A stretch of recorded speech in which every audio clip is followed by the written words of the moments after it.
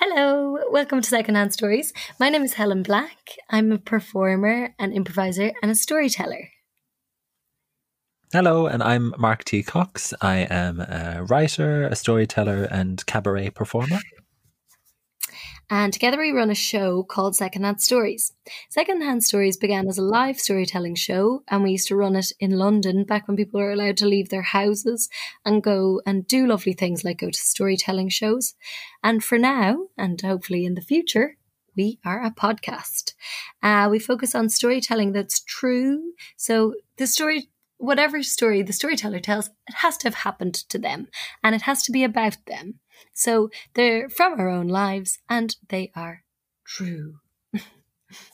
And the podcast works basically each week we have a theme, we have a little bit of a chat, and then each of us will tell you a lovely story around that theme. So the theme for this episode is cringe. So we'll be talking all about embarrassing things that have happened to us, and these might be embarrassing moments that we have caused, or they might be embarrassments that have happened to us out of control, romantic embarrassments, falling down, spilling things. There's a whole range of things that you can think about when you think about embarrassment. Helen, have you anything, maybe even like today, have you had any embarrassing moment? Well, embarrassment's a funny thing. I was a bit cross with myself and probably would have been more embarrassed if somebody had seen. But just now I was cooking the dinner and I saw the tea towel beside the hob, the flame on the hob, and I thought, that's too close to the flame on the hob. And then I went down and did whatever else I was doing. And then I put on the hob to cook the green beans, Mark. And I was like, it smells like fire. And I had set it. Oh, no. And I was actually quite embarrassed telling my housemates about it because I was like, oh, it's so typical me to set the tea towel on fire. And I had a little word with myself afterwards. I was like, no, you should have known that. You should have moved it away. And you saw it. And you saw it, and I didn't make any change. I saw it. Oh, no. Yeah. But you're saying, how did you stop it? I just blew on it. It was very small. I blew on it. Kind of petrol. I just gave it a little blow and then I folded it kind of over itself. Oh, no. Yeah. Imagine how much worse it would be if someone saw, because the embarrassment changes depending on who's around as well. Yeah, that's the thing. It's hard to be embarrassed when you're on your own. You can be, though. Yeah, you can. Yeah. What about you? I find that I have a lot of embarrassment can be just general, just kind of awkwardness and just anxiousness, which we're great at as Irish people. And particularly now out in public, I find I'm kind of stepping around and everyone's trying to avoid each other in shops because people are trying to keep their distance, and you have this little dance that's going on in shops, and then you're knocking stuff over and tripping stuff over. So I find that every time I go into a shop I'm embarrassed or just kind of anxious by being alive. And especially London is hard, people are kind of pushing around, so it's definitely ramped up the possibilities for embarrassing little accidents. It's hard. Yeah, I actually today, I got a coffee and there was no small coffee lids. And I said, I was like, oh, there's no small lids. And then he pushed kind of a stack of them towards me. And I thought I was being helpful by picking them all up to put them over in, the place where the coffee mugs were supposed to be. And then I was like, I've just touched 10 of your lids. I was like, oh shit. Oh, no. I was only trying to be helpful. And then I was like, sorry. And he had a mask on. So I couldn't see what he was saying. Oh, God. So actually. You just dribble all over everything. Exactly. Yeah, I just licked all of the lids just to be helpful. It's true. Everything is so confusing, and you're trying to do the right thing, and then you're walking yourself into kind of silly situation. It's hard. It's hard. Yeah. Just take it slow. That's the best way. Just try and slow down. It's tricky. Yeah. I think I'm quite frantic as a person, so that doesn't suit me. I kind of do everything quickly, so the slowing down. Well, we all are in a city. That's how we're used to flying around. So it's strange now to have to take stock a minute and try not to walk into. I've walked into so many people trying to avoid them, just walk straight into their face, trying to keep distance, but you end up licking them in the face. Yeah. Well, it's like what is polite has changed, like it's like trying to open things for people or pass things to people is kind of polite before, and now it's like, no, that's, now everybody's kind of tainted. Yeah, you hold the door and they're they're looking mortified, at you like terrified of you. It's just a very embarrassing time at the minute. Just hide away, stay inside. Have you a story for us about a time in your life? I have a story, and actually for the listeners, Helen chose this theme, and I have struggled to find a story for this theme because it's probably natural instinct. You kind of hide, you kind of bury away the times that you've been embarrassed or you've done something embarrassing. I don't know. So I had to ask around. I had to text a few friends for ideas to like remind me of things that have happened to me, and they were more than happy to remind me of stuff that's happened. And a lot of them involved like falling over and looking like a fool. But this story is a bit different, and it's a story about a time I felt truly embarrassed, mortified, but also kind of ashamed. Sometimes those two things can go together. And it was reminded to me by my friend Finola. So I met Finola when I was in college. And we've been friends for years since. And this story happened when I was about 21 or so. I actually can't remember the exact year, but around that time, around the time when I thought I was a very mature and grown-up person in full control of my life, but also still pretty useless at certain things and kind of prone to making mistakes and just figuring out, learning how the world was working. So this one summer, it was August, and I was living in Dublin. And I was working, and Finola came up with the plan that we would go to Clifton for a few days for a little adventure. So if you're not from Ireland, and if you don't know Clifton, it's a very small town out in the far reaches of the west of Ireland, out in Connemara in County Galway. And if you go any further west, you're basically out in the Atlantic Ocean. It's a very beautiful, remote, wild part of the world, and it's a slow-paced, dramatic countryside. And a lot of the people speak Irish as their first language. It's a really nice place and very isolated for most of the year. But every summer they have a huge festival called the Clifton Show, which I didn't know about this until became friends with Finola. The Clifton Show is the largest annual gathering of Connemara ponies anywhere in the world. So people from all over the country and all over the world come to Clifton every year to show off their lovely horses and ponies, and in particular this breed, this Connemara pony. So Finola had gone to school near Clifton, and she taught us all about this. So I was fascinated and I wanted to see, and she told us stories about the carry-on and the pubs and the music and the kind of other festival events that would pop up at the same time. There'd be field days and fun fairs and competitions for like the most glamorous granny contest and the most beautiful baby, all these kind of things. And then the horsey events themselves, very glamorous, lots of showing off and parading horses all dressed up. And it's a whole world that I was never really involved in. And the most exciting part, of course, is the annual, the musical ride, which is where the lovely ponies are paraded around with music playing, and the ponies do like a little dance along to the music, and then the pony that does the best dance wins a trophy or something like that. I don't really know how it works, but it sounded very exciting. So I said, of course, let's go. Sounds great.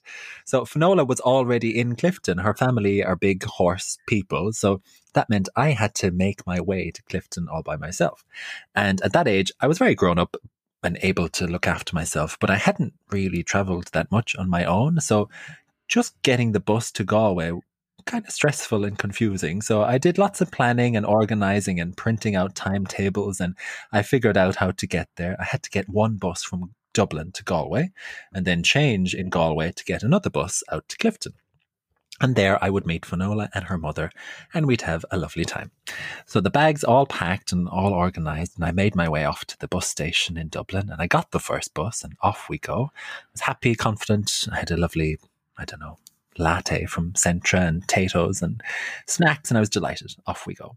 And the bus from Dublin to Galway, it takes a long time. It's a good few hours, and all along the way, it stops in every single little town it passes.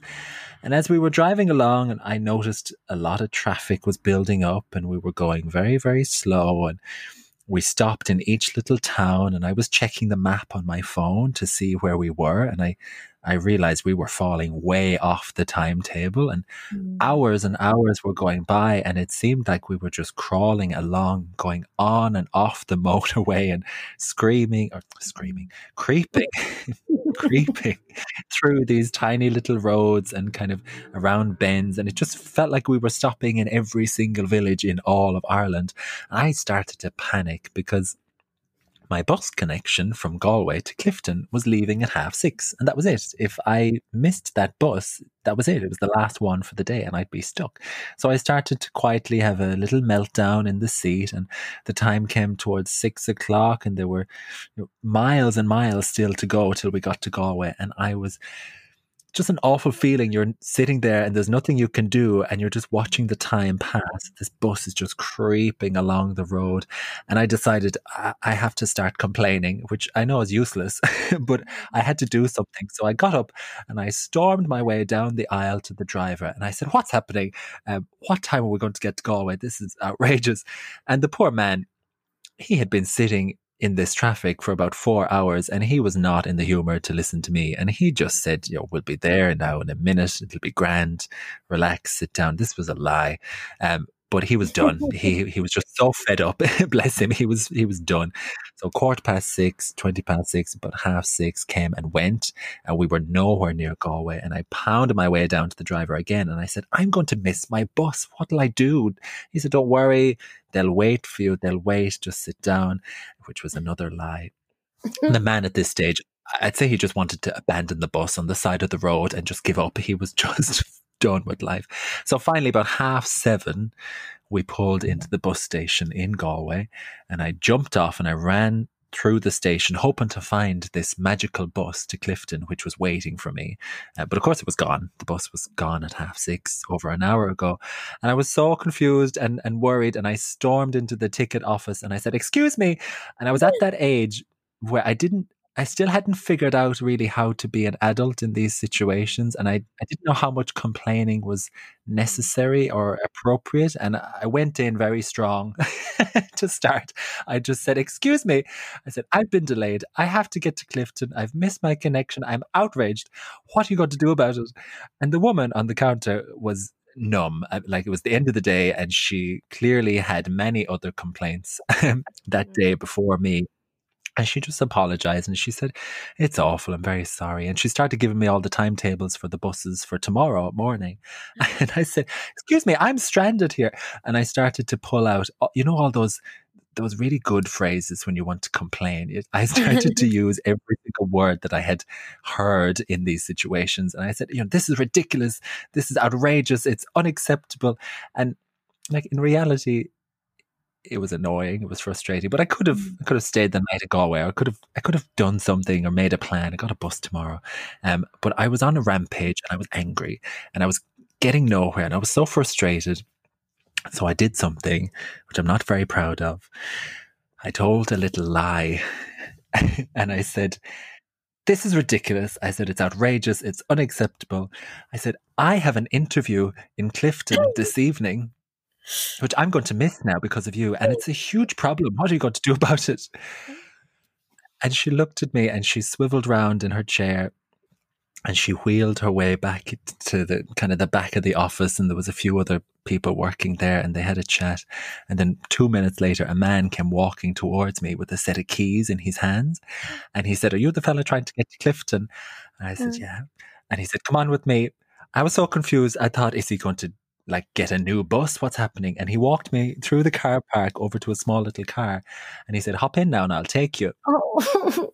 And the man who I think it was a bus driver. I don't know who he was, but I had kicked up such a fuss that this Oh, man was offering to drive me the whole way in his car, which is about an hour and a half. It's a long way to go.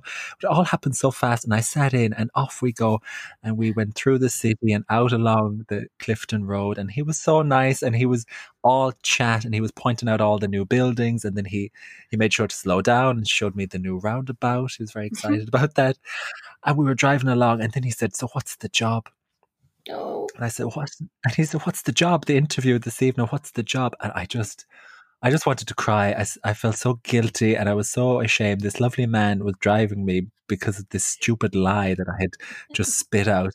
But I had to keep it up. I was in his car, so I said, "Oh, architecture. Yeah, architecture. It's a small architecture firm out there in Clifton.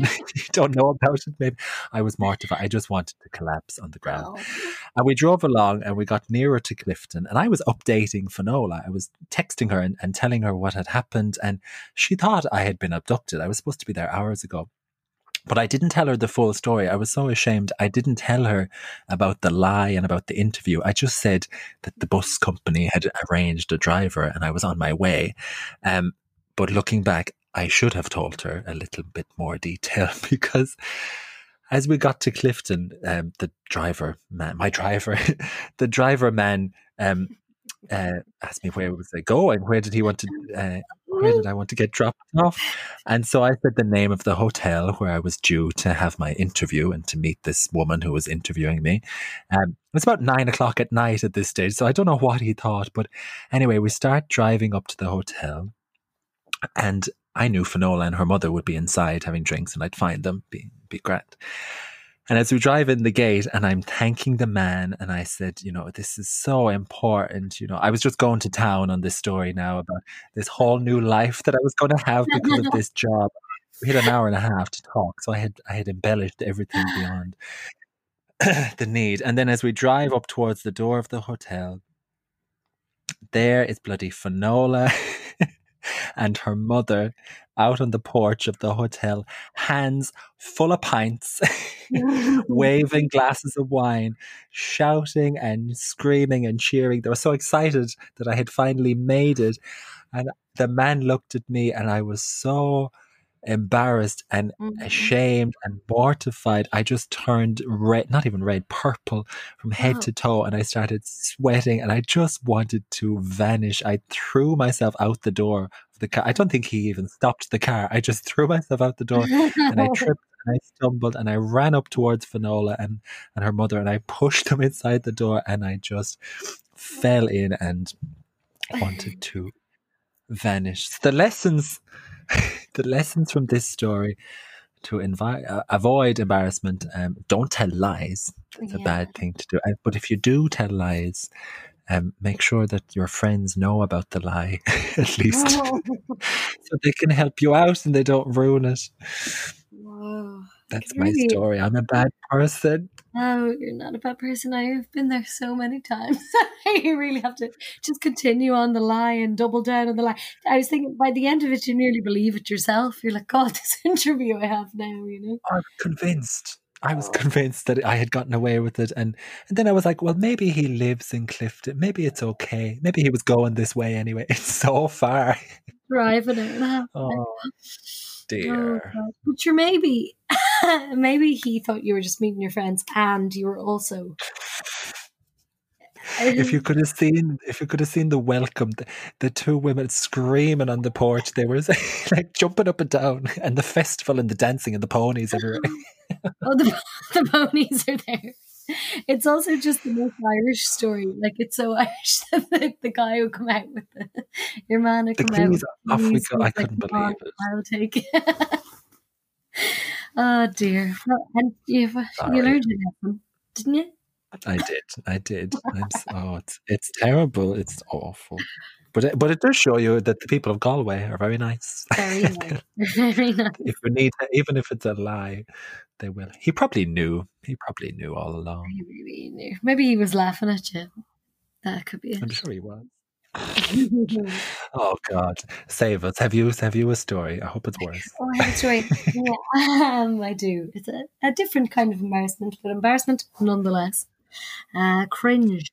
So I was, it was back in the days where I was living in Abu Dhabi, and I was going out with a guy who, I lived in Abu Dhabi for maybe a year and a half or something, 2 years, and he was working there, and I was a teacher. I still am a teacher, but so I could get the summers off, but he couldn't, so he had to work through the summer. So I came back to visit him during the summer, and it was Ramadan, and we stayed in a hotel in Dubai. But during Ramadan in Dubai, everything's shut in the main, like the malls, which is kind of where a lot of people go to socialize.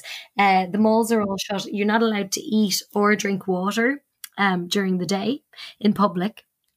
And there's a few times you would kind of get caught out because you would have left the house and then you realize there's just nowhere you can buy food for the day. You have to go home if you need to eat or drink water. But so I arrived in this hotel in Dubai, and me and my ex-boyfriend were kind of, I wouldn't say we were going through a rough patch. I'd say it was probably the beginning of the end at the time. But it was there was kind of this pressure on this, few days for it to be nice and for us to get on. And everybody was kind of trying their best, in denial about the fact that maybe the relationship was coming to an end. But it just felt like everything was going wrong for us, the hotel was really nice, but then we weren't allowed to go to the swimming pool. There was nowhere you could eat out during the day. Like, you had to eat after it was dark, and just all these kind of things. But one day we found out in the more touristy areas in Dubai, they were still kind of open. But it was really hot as well, because it'd be the middle of summer. I remember one time we got in the car, and it was the thermometer in the car said it was 55 degrees. So obviously that goes down a bit, but the heat is incredible. And it's the heat doesn't go at nighttime. So even in the night, because I think when you're on holiday, say you're in Spain or somewhere that's nice and it's sunny during the day, you kind of get a bit of relief in the nighttime. In Dubai, there's no relief, and that's quite kind of not nauseating, just hard work. So anyway, we found out that this water park was open for tourists. So we said that would be a good thing to do with our day. So the two of us went to this water park, and it was just full of tourists. A lot, I'd say a lot more men than women, which would be kind of common enough in Dubai. They're often some of the women that would live there wouldn't do things like go down water slides. So these kind of things always ended up being a bit more male heavy. And we kind of got there. We were like, okay, right, we're going to have a good day. This is going to all be okay. We're having fun. This is fun. And there was this a ride that has fake waves. And the fake waves come out, and you're given this kind of a bodyboard, and you have to, which is kind of made of foam. So not a surfboard, you would put it on your body, on your belly, and then you had to go kind of head first into the waves and attempt to kind of surf. So we got into the queue for this ride, and my ex was kind of saying, are you sure you want to do this now? And then I was probably offended by that. And I was like, well, yeah, of course I can do it. What do you mean I can do it? And then I noticed that I was the only woman in the queue. So there was probably 6 people ahead of us, and they were all men. And my ex was in front of me, and he went down first. And he kind of got some water in his face, was knocked off the board a bit, and kind of stood to the side. So before I went down, the lifeguard said to me, she called me over and she says Mom, you have to wear this. So she handed me this kind of a t-shirt thing, like a rash guard, waterproof t-shirt. And she said, you have to put that on, because I think anybody who's been to a water park will know that often women's bikini tops are the first thing to go and these kind of things. Oh God. so I think that was the purpose of the t-shirt, was to prevent my bikini top flying off. So I said, fine, I put this on. And then I was kind of looking at the waves, the fake waves. I was like, oh, they're a little bit bigger than I thought. But now, sure, I'm here. And also, most people that had finished going on the ride had stayed afterwards to kind of watch other people do it, because some people were really good. And so there's probably an audience of, I'd say maybe 20 to 25 people, all men, watching. And so I was looking at this water and I was like, okay, you're going to do this. You're going to do this. And then I held the foam board in front of my body and I just went straight down, and the board just came back up and just smacked me in the face. And you know the kind of pain where you're banged in the nose, so your eyes kind of start to water, and it's just ow, ow, ow, ow, ow. And I was like, oh, this stupid ride, and the water was kind of splashing on me, and my nose was really hurting, and I was thinking, oh, is my nose bleeding? Ow. And I was like, oh, people are watching me crying now, this is so embarrassing. And then I looked at the lifeguard's face, and the lifeguard just brought her hand to her mouth like, oh. And I was like, what? Like, it was embarrassing. I hurt my nose. And then I realized, I just kind of put my hands on my bottom and realized I had no bikini bottoms. They weren't like around my ankles. They just were not on me. So the wave had taken them off and sent them to the other side of the swimming pool.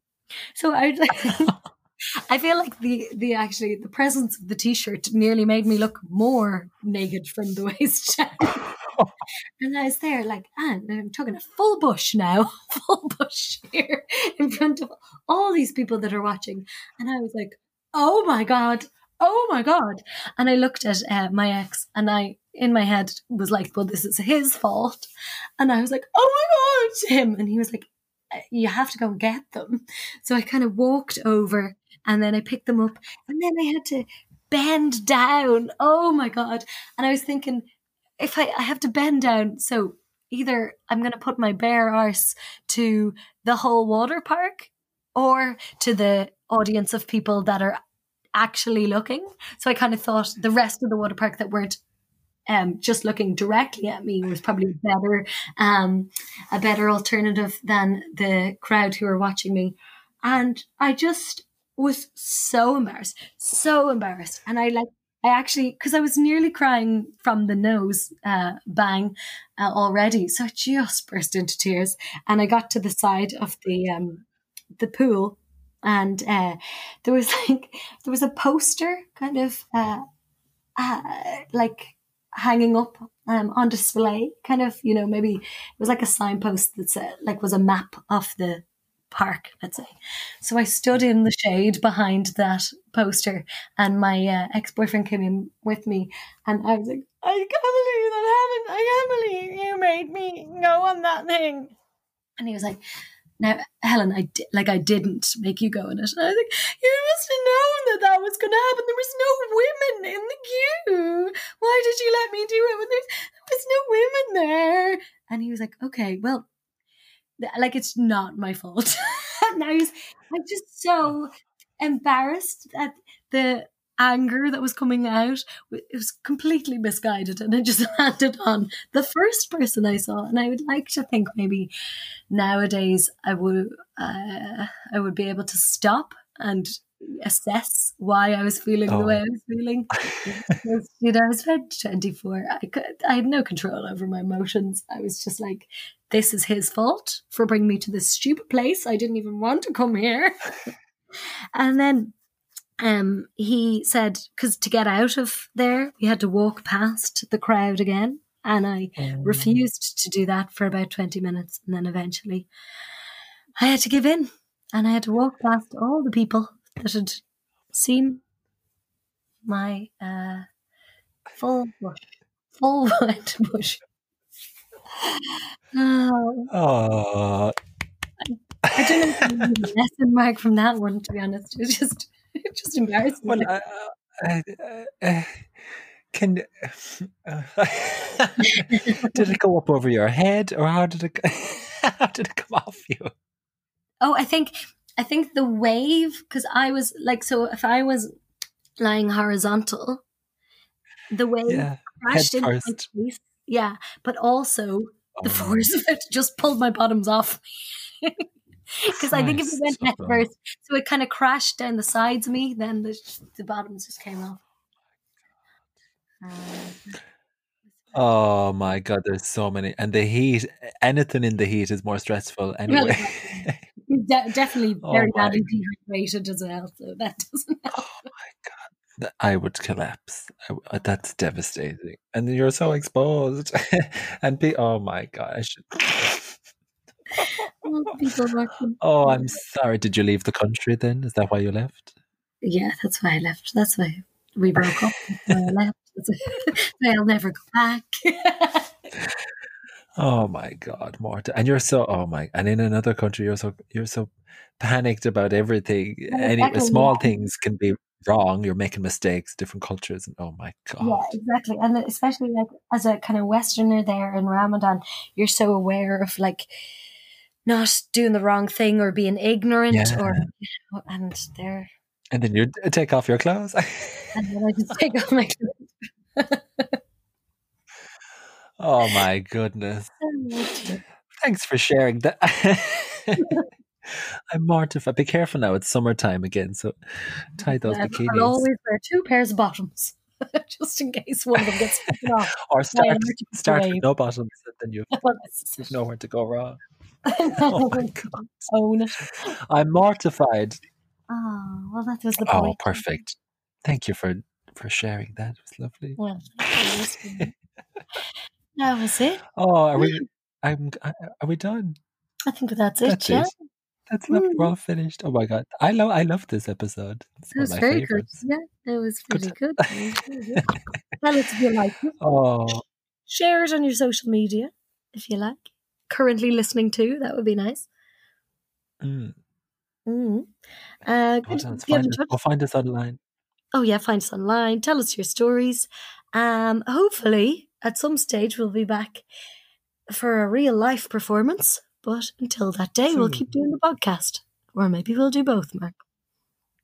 Oh, we could keep doing both. Oh, I will Sorry, go see on. you soon. I Yeah, will see see you you soon. soon. Thank you everyone for listening. These are so nice to Okay. make. And thanks for everyone who's getting in touch. And okay, that's it. Bye. Thank you. Bye. Bye bye.